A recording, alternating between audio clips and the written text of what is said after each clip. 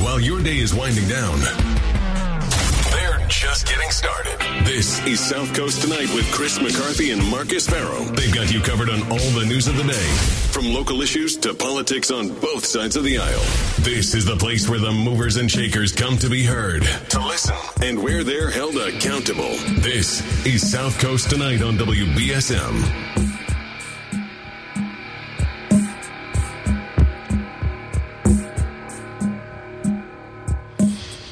Well, good evening.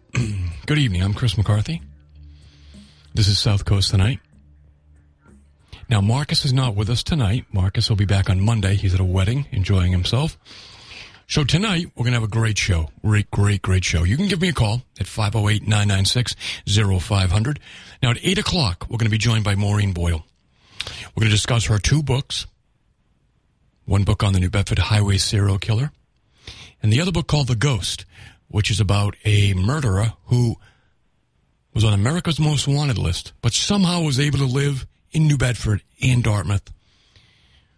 He lived out his life. He died here, was buried in his own backyard. How would the FBI never find him? It's an amazing story. Maureen Boyle will be here from 8 to 10. She'll be taking your phone calls as well. There's a lot to go over with these two books. They're great books. The Ghost, and, of course, Shallow Graves by Maureen Boyle. Of course, you remember Maureen Boyle from my previous shows, and she was a Standard Times reporter for years. In fact, she wrote the very first story on the missing girls. Before we ever knew they were dead, before anyone knew. Her great police sources told her there's something wrong. Maureen, there's something wrong. She wrote the story, Where Are the Girls? Where are these missing girls? We're going to go over all that with Maureen tonight. You can give us a call and ask her a question or make a comment at 508-996-0500. In the first hour, we'll be taking your phone calls, 508-996-0500.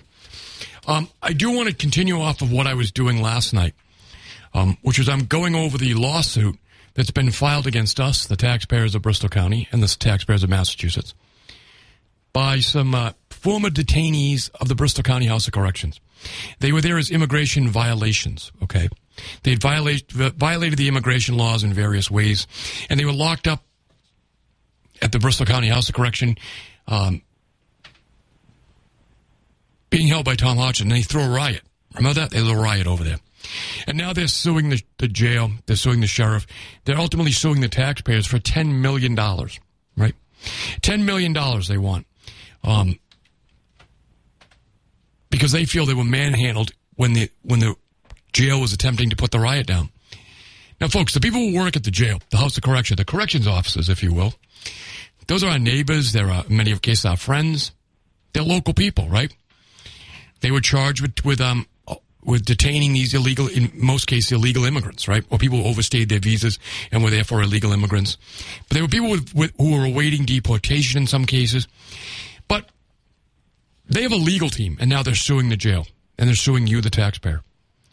So we had one of the inmates. He called in, and I thought it was great radio. I'm glad he did. And you can find some of that up at WBSM.com on our podcast as well, but also some of the news stories at WBSM.com. The audio is available. But we have that guy's name is Marco. He's from Italy. And I told you about some of his criminal record, right? The fact that he's claiming the sheriff beat him up. He's making all these claims against the corrections officers. But among the things he's been convicted of are making false accusations, fraud. He's got restraining orders against him, protective orders. People are afraid of him. His former spouse, the mother of his children, even her parents are afraid of him. So I want you to take that into account when he makes these allegations against our sheriff and the corrections officers over at the Bristol County House of Corrections. So I have other cases that have been filed in the federal courts regarding these some of these folks. So I thought I'd tell you a little bit more. We learned about Marco the other night. I gave you the information on his case. But he's not the only one. He's not the only one. Now, it took me a while to go through these documents. There's a lot of them. And I had to match them up with the people who are actually suing the sheriff, okay? Not every detainee is suing the sheriff. Certain detainees are suing the sheriff. And I have information on certain detainees that are suing the sheriff. And these are filings from federal court.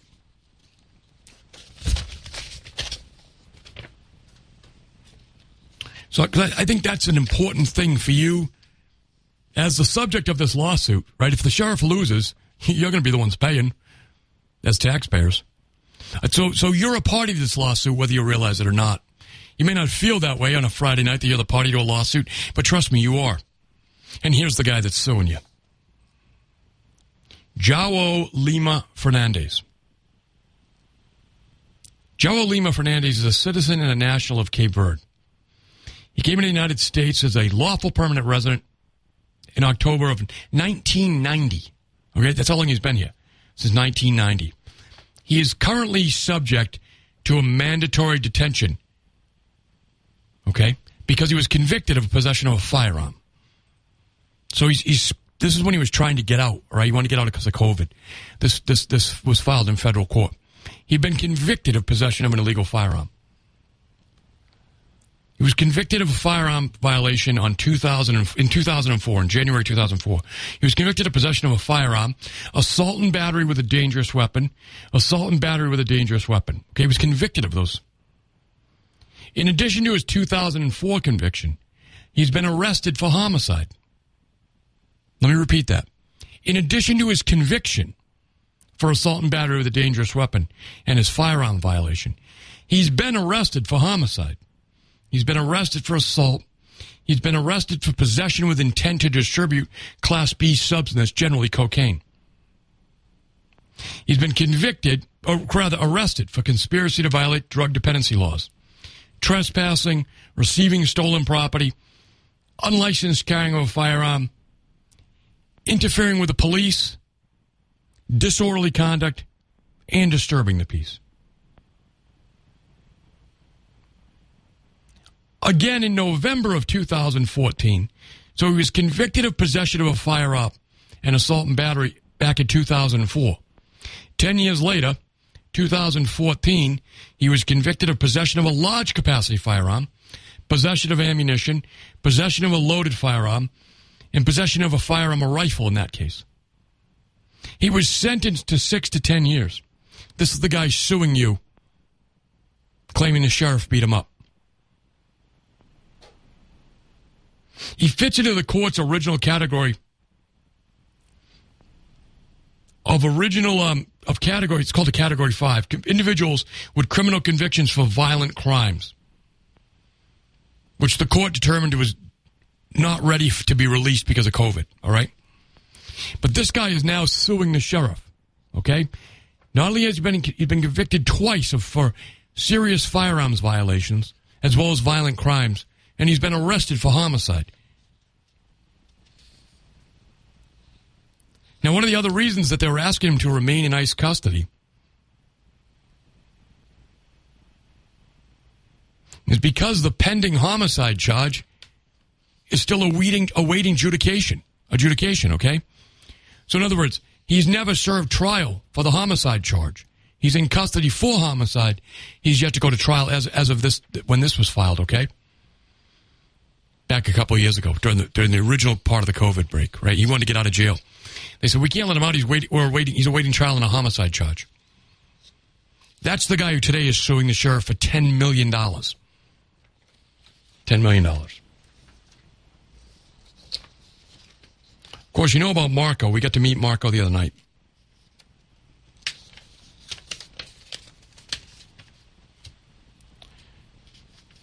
Now, these inmates they started a riot. They were involved in a riot at the jail. And in an effort to put the riot down, there was pepper spray used. They used dogs, muzzled dogs. The sheriff himself was assaulted. He was hit with a chair from behind. Now, folks, whether you like Tom Hodgson, agree with Tom Hodgson, don't agree with him, he's a symbol of American justice, American law and order. He's a symbol of the people that we hire and elect to stand up for our rights. And these folks who weren't supposed to be in the country physically assaulted him. They hit him with a chair. Think about what they do to you. Next up, Conroy Desmond Lewis. Conroy Desmond Lewis. He's a citizen and a national of Jamaica. I like Jamaica. I go to Jamaica. he comes this way. He entered the United States as an unlawful permanent resident, as a lawful permanent resident, okay, in 2004. And he's currently being held with mandatory detention. He has multiple convictions in Connecticut for controlled substance violations. In 2018, Mr. Lewis was convicted of possession with intent to sell a controlled substance. He was sentenced to 5 years of imprisonment. In 2017, a year prior, he was convicted of possession with intent to sell a controlled substance and sentenced to 3 years imprisonment. In May of 2009, you seen a pattern here? He was convicted of 3 counts of possession of a controlled substance and sentenced to 1 year imprisonment for each count. So you can see that he's come to America and he's here selling drugs, and he's been convicted of it. Multiple accounts on multiple years of selling drugs, controlled substances. Mr. Lewis has also been convicted for criminal trespassing, carrying a dangerous weapon, reckless endangerment, threatening, and disorderly conduct. He's also been arrested and has charges pending for disorderly conduct, threatening, disturbing the peace, traffic offenses, and failure to appear. That guy's suing you for $10 million. The taxpayers of Bristol County, New Bedford, Fall River, Freetown, right? Mattapoisett, you're off the hook on this one. Although you're a state taxpayer, you're on the hook, I guess. While Mr. Lewis claims to have no gang affiliations, he claims he doesn't have any gang affiliations. He has tattoos that are similar to those of a known gang. He consistently wears attire consistent with a known gang. He shows gang hand symbols, and he associates with individuals displaying known gang symbols. He's subject to a mandatory detention based on his criminal convictions, and he poses a threat to public safety, as evidenced by his multiple drug convictions and arrests. He's the one who wants you to believe that he was assaulted by the corrections officers at Bristol County House of Correction, that the sheriff assaulted him, right? That's the guy. He's got a legal team. And I think a lot of people sympathetic to him. You can read the article that Marcus wrote about the comments made by the Democrats who are running against Tom Hodgson. Read their comments, because I would say the most involved you're going to get in this is you're going to have an opportunity to vote in November. You're going to have an opportunity to vote in the Democrat primary if you so choose. And then whoever wins that primary will face Tom Hodgson in November. And you'll have an opportunity to vote in that election. Go to WBSM.com, read the comments of the Democrat candidates and how they feel about the inmates, their sympathies towards the inmates who are suing the sheriff and the staff over at the Bristol County House of Correction. The very same facility they're attempting to run. The list goes on. Flavio Andrade Bravo Jr. Andrade Bravo, he's a citizen and a national of Brazil. He admittedly entered the United States illegally. So he's here illegally. He's currently detained at the time of this, of just 2020.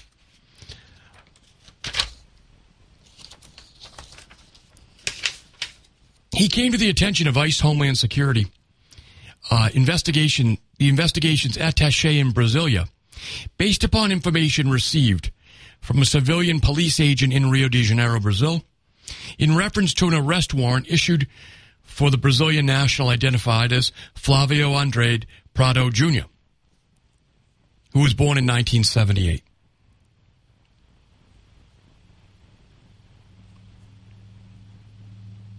They wanted to recapture him.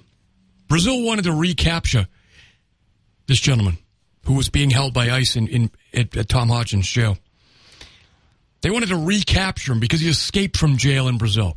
This guy escaped from jail in Brazil. He's one of the people involved in the riot that claims they were assaulted by the staff at the jail. He escaped the jails of Brazil. What do you think he was trying to do in the riot over there at the Bristol County House of Correction. Now he's suing for $10 million. But that's not all.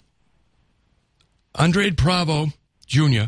was convicted in Brazil for the crime of rape. He's a convicted rapist, folks.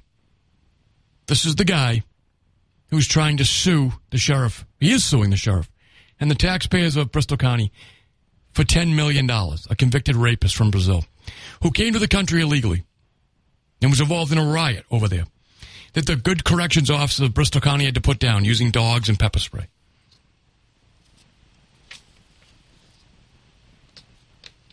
He claims that he was wrongly convicted in Brazil. That claim was presented to an immigration judge here in America who rejected that claim.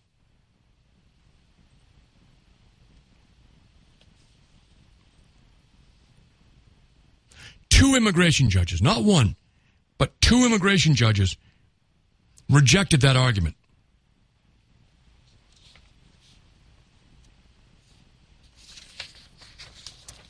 Rejected the argument that he was wrongly convicted of rape.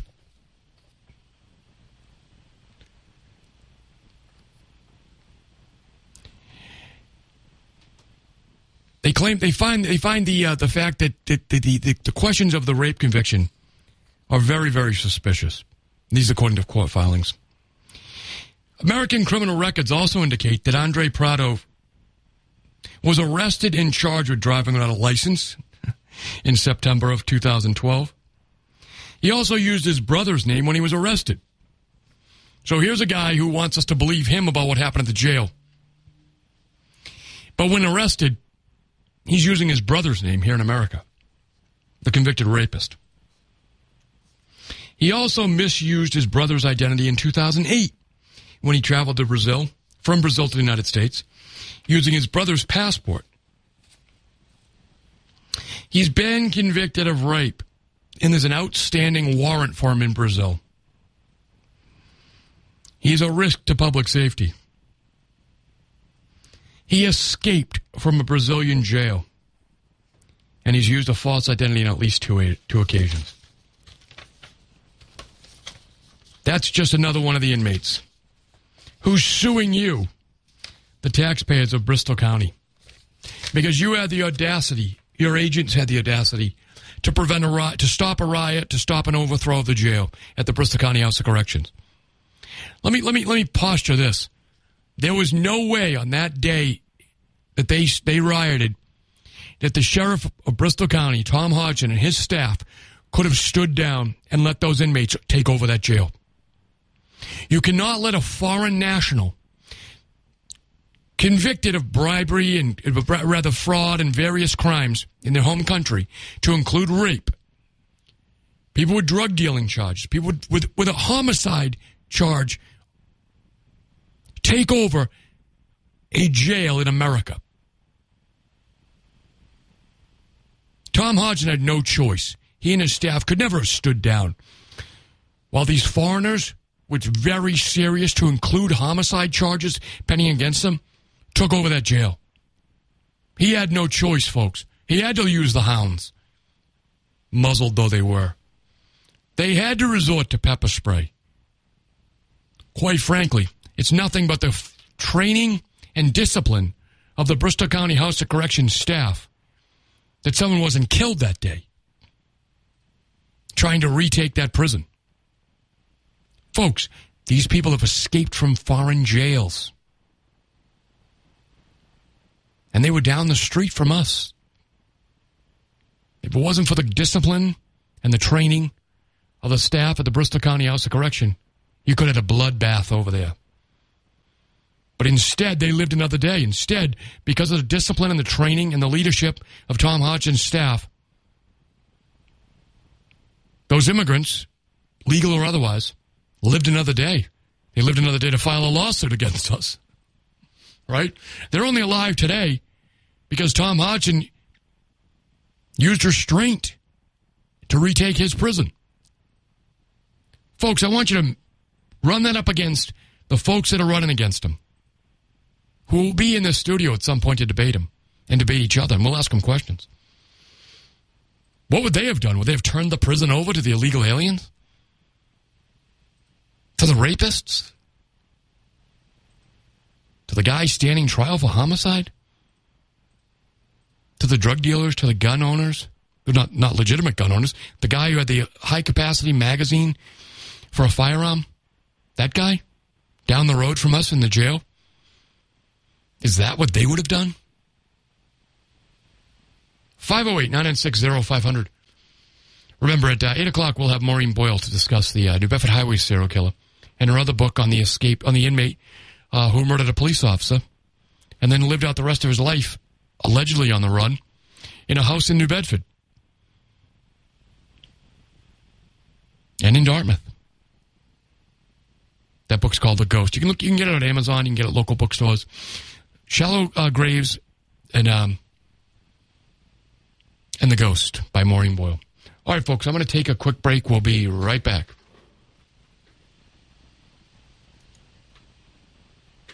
McCarthy. As I said, Marcus is on, not vacation, he's at a wedding, having fun down the Cape this weekend, but he'll be back on Monday. God willing, right? I used to make that joke all the time that I didn't show up for a couple months. 508-996-0500. Remember, as I said, at 8 o'clock, we'll have Maureen Boyle here in the studio talking about the New Bedford Highway Killer, as well as her other book called The Ghost, which is a fascinating book. But until then, I'll be taking your phone calls at 508-996-0500. I have, looks like, 2 phone lines open if you'd like to get through. Good morning. Thanks for calling. Good afternoon, rather. Hello? Hello, yes, you're on the air. Oh, wow. Didn't even know. How are you tonight, Chris? Good. How you doing? All right. It sounds like you're raging over that Hodgson riot. It's a big deal, man. Oh, yeah, I've heard about it. It's online and everything else. So I want to mention 2 things. First, the highway killer call, the ladies coming on tonight. I actually know somebody that had an encounter with the highway killer. They know who he was. He was a lawyer. That's one of the allegations, yeah. He went to pick her up, and it was my girlfriend's sister. She's clean and sober now, but this was years ago. He went to pick her up, and my girlfriend's mother seen him and says, I know who you are. You mother effer, I'm going to call the cops. I know you're the effing highway killer. He took off. I mean, he peeled away, and it probably saved my girlfriend's sister's life. Was she out on the street at the time? Yeah, she's working on the streets. But her mother, I don't want to really get into my No, it's okay. I understand. They've had their skeletons. And I think all our families have had skeletons in the closet somewhere anyway. But back to Hodgson. I'm going to tell you right now, I don't like Hodgson. I'm not a big fan of his, but I will tell you what I know about him. He has a lot of connections. He's very powerful. He has money. These guys that are taking him to court are not going to win. Just like these guys that are running against him are not going to win. He is going to be sheriff until the day he wants to call it quits. I agree with you. He's a very powerful guy. He knows a lot of people, even knows Donald Trump, but he knows a lot of people. He has a lot of connections. He's very well respected around the country. Yeah, some people say he's corrupt. No, come on. They're all corrupt. All the politicians are corrupt. I would tell you this: if there was anything on Tom Hodgson, they would have gone for it. They really, I mean, the guy is. The Maura Healey has looked at him every which way, but she's never filed charges against him. Nothing. Well, I really have no deals with him. I don't end up in prison. No, that's good. Please don't. It'd be expensive to make the phone call to call me. I will. I'll definitely call you from prison. But in the meantime, call me from home. Okay, but from home please give me a call when Maureen comes in. I'd be interested to hear you to tell that story. I know, obviously, sanitize it, but Maureen would love to hear that story as well.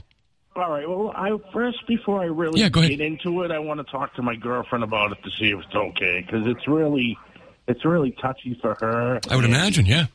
I don't know if she really wants her family's stuff out here. Sure. So, well, just don't use any names, please, anyway. Yeah. Yeah. All right, I'll call back when she comes back. All right, brother, thanks. Thank you for the call. Hold on. I think your buddy Hodgson's is going to be okay. I think he's going to win. I think he's going to get off this lawsuit easily. That guy that did call, somebody tipped him off that he was going to be out here. Isn't it interesting? And that's exactly why he called. Yeah, it's interesting, isn't it? How does that guy have that kind of a network? Who's backing him up? I don't know, but I know Sheriff Hodgson can use that against him. Well, I agree with you. I mean, look, it's a podcast. The recording's out there for anyone who wants it, friend or foe. Yeah. All right. Thank you, brother. Out here a little later. Bye. Thank you. Appreciate it. Yeah, 508-996-0500 if you'd like to give us a call. Kind of open phones right now if you want to talk about the lawsuit with Tom Hodgson and the information I gave you about the people who are suing him. And those come from federal court filings that I extracted. And of course, again, at 8 o'clock, we'll have Maureen Boyle. She'll be with us for 2 hours tonight talking about the highway killer and the other murderer who lived his whole life after killing a police officer in New Bedford and Dartmouth. It's an incredible story. 508-996-0500. Let me see. I have one phone line open. Let's go to the phones. Good evening. Thanks for holding. Chris. Yes.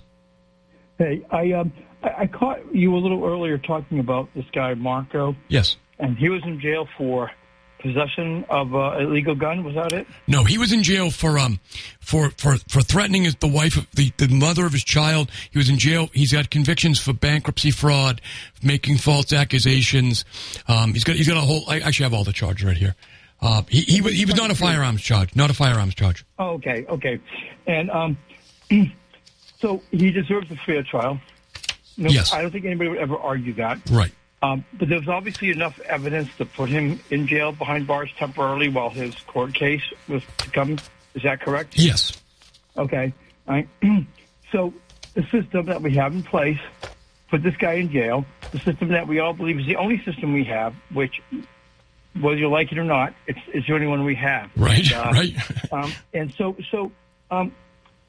what I really don't understand is, and I have less resentment towards this guy than I do the people that will come to his aid as if he's a saint, right, and want to persecute Tom Hodgson. And my thought is that they just assume that Tom Hodgson is guilty without even having a court date.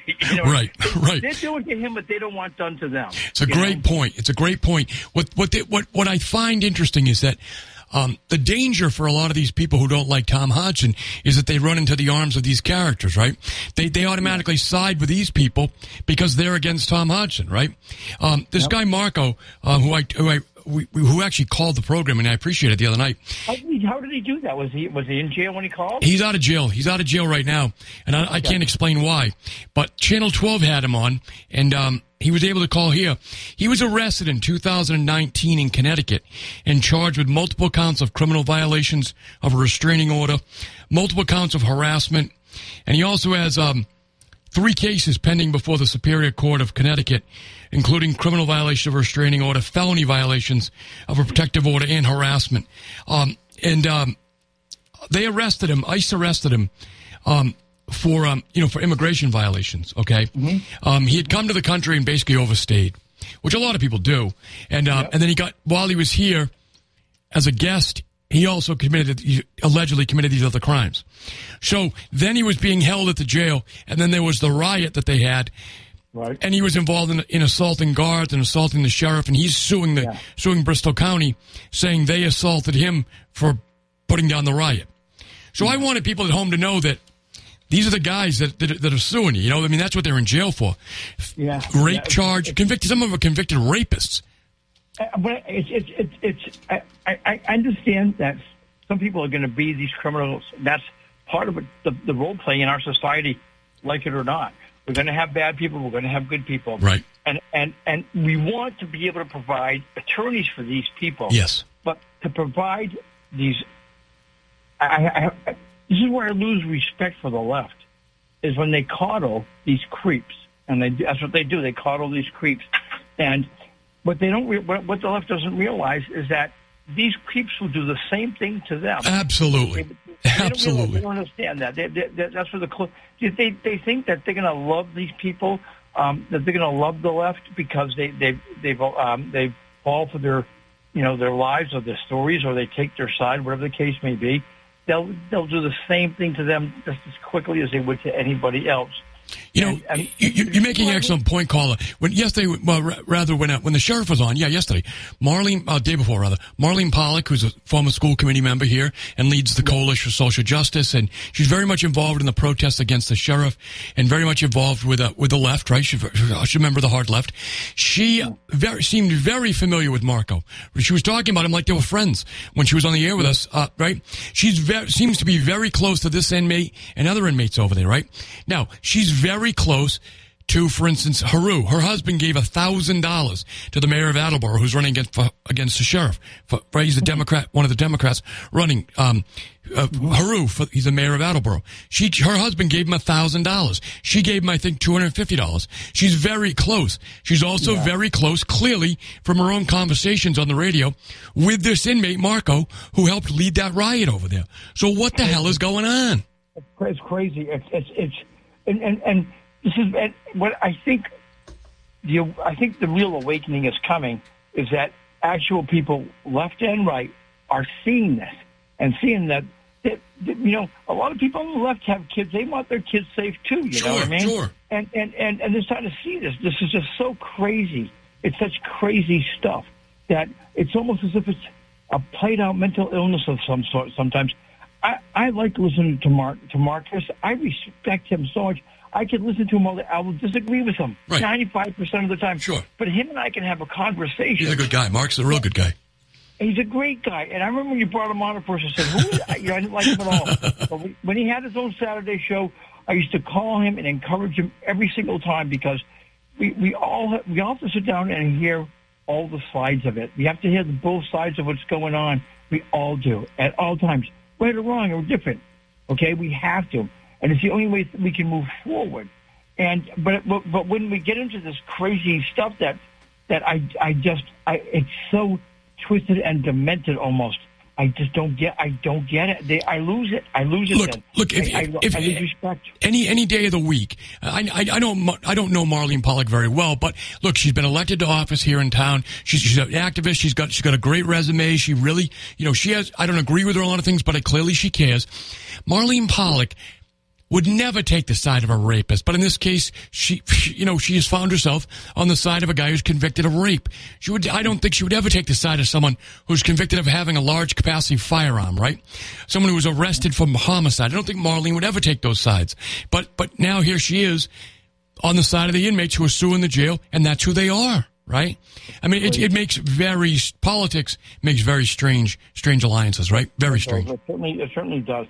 You're doing a great job. Thank you. Appreciate it. Once again, I can say this. I'm so glad you're back. I am so happy to hear your voice, man. You sound better every day. Thank you. And it is great, and I'm looking forward to I just love listening to your show now, and I'm thankful you're back. Thanks, man. I really appreciate the encouragement. Thank you so much. Yeah. Stick around. We'll be right back, folks. I'm going to take a quick call. If you're on hold, stay there. I will get to you. Remember, at 8 o'clock, we'll have Maureen Boyle. We'll be taking your phone calls at 508-996-0500. If you're on hold, stay there. I have to take a quick break. We'll be right back. You listen to South Coast Tonight. Listen to us live. The South Coast Tonight. I'm Chris McCarthy. Remember, at 8 o'clock and then till 10 o'clock, we'll have Maureen Boyle talking about her books, The Ghost and Shallow Graves. Until then, I'll be taking your phone calls at 508-996-0500. It's kind of open phones if you got something on your mind. I was talking about the lawsuit that's been filed against the sheriff, giving you an update on some of the folks that are making the allegations against the sheriff, so that you have a fuller picture. You can read more about it at WBSM.com. I think I have one phone line open, so let's go to the phones. Good evening. Thanks for calling.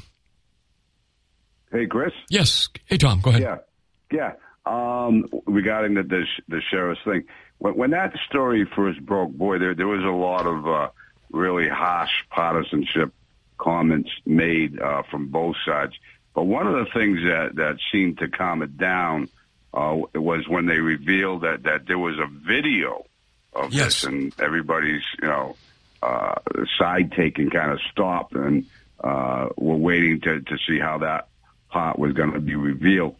Is it true that there is a videotape of that situation? Who has it? And of course, I would assume that would be presented in court. So when the time comes. I think what we learned from the sheriff was there's multiple tapes. So when the extraction team at the jail goes in, they have a video camera of their own. They apparently tape everything from the briefing to the mission, all the way to the end. Okay, so there's a videotape like that exists, and then the sheriff also let us know that there are various cell phone recordings that staff members use their own cell phones to videotape as well. So I believe, based on what the sheriff told us, there's multiple videos, which makes it very interesting. Oh, now, yeah. Once those are sort of the stringing together of the ligaments of all those cameras, then the truth is going to be right in front of people. Absolutely. Yeah. So the sheriff turned over his videotapes and all the film he had. He turned it over to the federal government, to the Inspector General's office that oversees ICE. They were doing an investigation on this. They've never released the investigation. They have the material, and also the Attorney General has the material. So he'll have access to that at some point, right, if this thing does go to court. Good. The sheriff was saying last night that he's waiting for the investigation to be revealed by the Department of Homeland Security, the Inspector General that oversees ICE. That's what he was waiting for, and for that to come out. He actually asked Mayorkas when they're going to release it. There's been no release of that. He also says the Attorney General could release the videos she has, but because no one can stop her from releasing them. She's the Attorney General. But she hasn't done that. Now, she told Marcus, her office texted Marcus or emailed Marcus, because he inquired about it, and said that the sheriff could release the videos. But the sheriff is saying, well, that's from the Attorney General, but he's waiting for the federal government to release the videos. So it seems to me that the sheriff's hands are tied by the Inspector General's office at the federal government level, that the Attorney General could release the video she has, but for some reason she's not. So that's where we're at. Yes, the videos exist, and I can't explain to you why they haven't been released yet. Yeah, I'm assuming, if he is representing one side of the lawsuit for discovery purposes, he can get a judge to order them people to release it, right? I really don't know. I just know that Tom said that he wasn't going to release it while the investigation was still ongoing. That's how I took his answer to be. That's a smart thing to do. Right. I think so. Yeah, and because, if he did release it, they'd say, well, he's released it, edited. There's going to be complaints all the way around. I think you're better off just playing by the rules. But the Attorney General, she could release the videos. I don't know why she hasn't. Yeah, she's the Attorney General. What are you going to do? Take herself to court? She could release them. Yeah. Interesting. All right, good. That is good clarification. Appreciate it. All right, Tom. You did get my letter, right? I did get your letter. Thank you so much, my friend. I'll be in touch. All right. Thanks brother. Thank you. Tom Kennedy. Yeah, look, I think that the video is, I want to see it. Not because I want to see people getting their heads, split open, guards, corrections officers, or inmates, whatever. But generally speaking, those multiple angles, usually you get the truth somewhere in there. Sometimes the cameras that have just one angle can tell just one story. I do realize that, but really a videotape is, if it exists, I'd like to see it. We know it exists. We know from the sheriff telling us it exists. 508-996-0500. Hey, the other thing I wanted to bring up, the parallel products deal. Probably with 10 minutes left to go in this hour, I probably shouldn't bring this up, but I'm game. Parallel products, they're the recycling business that's opening up in the north end of New Bedford in the industrial park. There's been a lot of local opposition to it. The city of New Bedford signed a deal to let them go forward with some restrictions, traffic restrictions. They can't bring in sewerage, which I think was the big complaint, the big worry. Limited amount of traffic, where the traffic can come in. And then a hefty fee to the city of New Bedford, a tipping fee of $2 a ton, which is going to add up real quick. It's going to be a lot of money to the city of New Bedford. And I also don't think the city of New Bedford could have stopped the deal to begin with, quite frankly, as I wrote about at WBSM.com. But now you have some of the neighbors up there. Look, the neighbors up there, I don't blame them. They're worried about the value of their property. They're worried about the quality of life. I don't blame them whatsoever. They're upset. They were protesting in front of City Hall. I'm not a big fan of protests. I don't think they get you anywhere, really. They wanted to be part of the process. They're saying we weren't included. You know, we have elected representatives here in New Bedford. They're your representatives, whether you like it or not. If you don't feel that you were represented properly, you got to deal with it that way. The folks who live in, the folks that live in Ward 1 are now claiming that, the city of New Bedford has enough pollution. We ought to be exempt from any more type of refuse, things like that from out of town, because the city of New Bedford already takes in enough stuff. I don't know.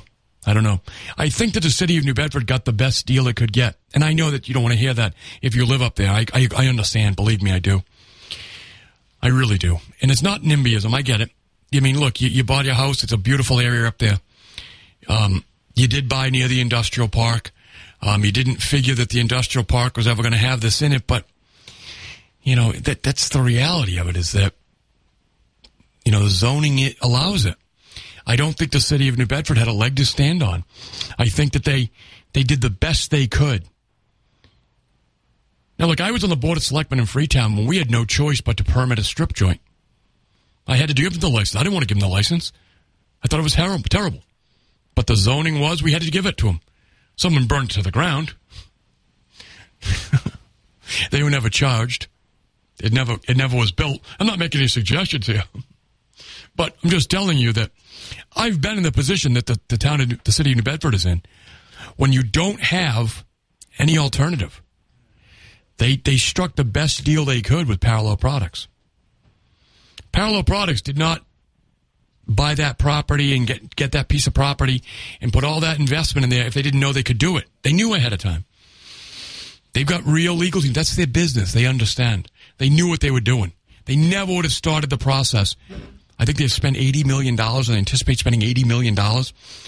They wouldn't have spent that kind of money. They wouldn't have moved there. They wouldn't have, if they weren't confident they were going to get the licensing. And the city of New Bedford struck the best deal they could, I think. And the idea that they should have known ahead of time is impossible. The city of New Bedford has zoning. You can't zone everything out of an area. It just can't be done. Corporations have rights. You may not want to hear that, and I know it's a bitter pill to swallow. I understand. You live up there, you got a nice house, and you're worried about it. But I really don't think it's going to be as bad as some of you are worried about. I really don't. But I do feel bad for you. I do. 508-996-0500. That's how you get on the air. We're going to take a very quick break here. Remember, at 8 o'clock, we'll be joined by Maureen Boyle to talk about her two books, The Ghost and Shallow Graves. Very local, very sad, very interesting stories. Quite frankly, neither of them are really solved. She's written the books, but there's still a lot more to talk about. 508-996-0500.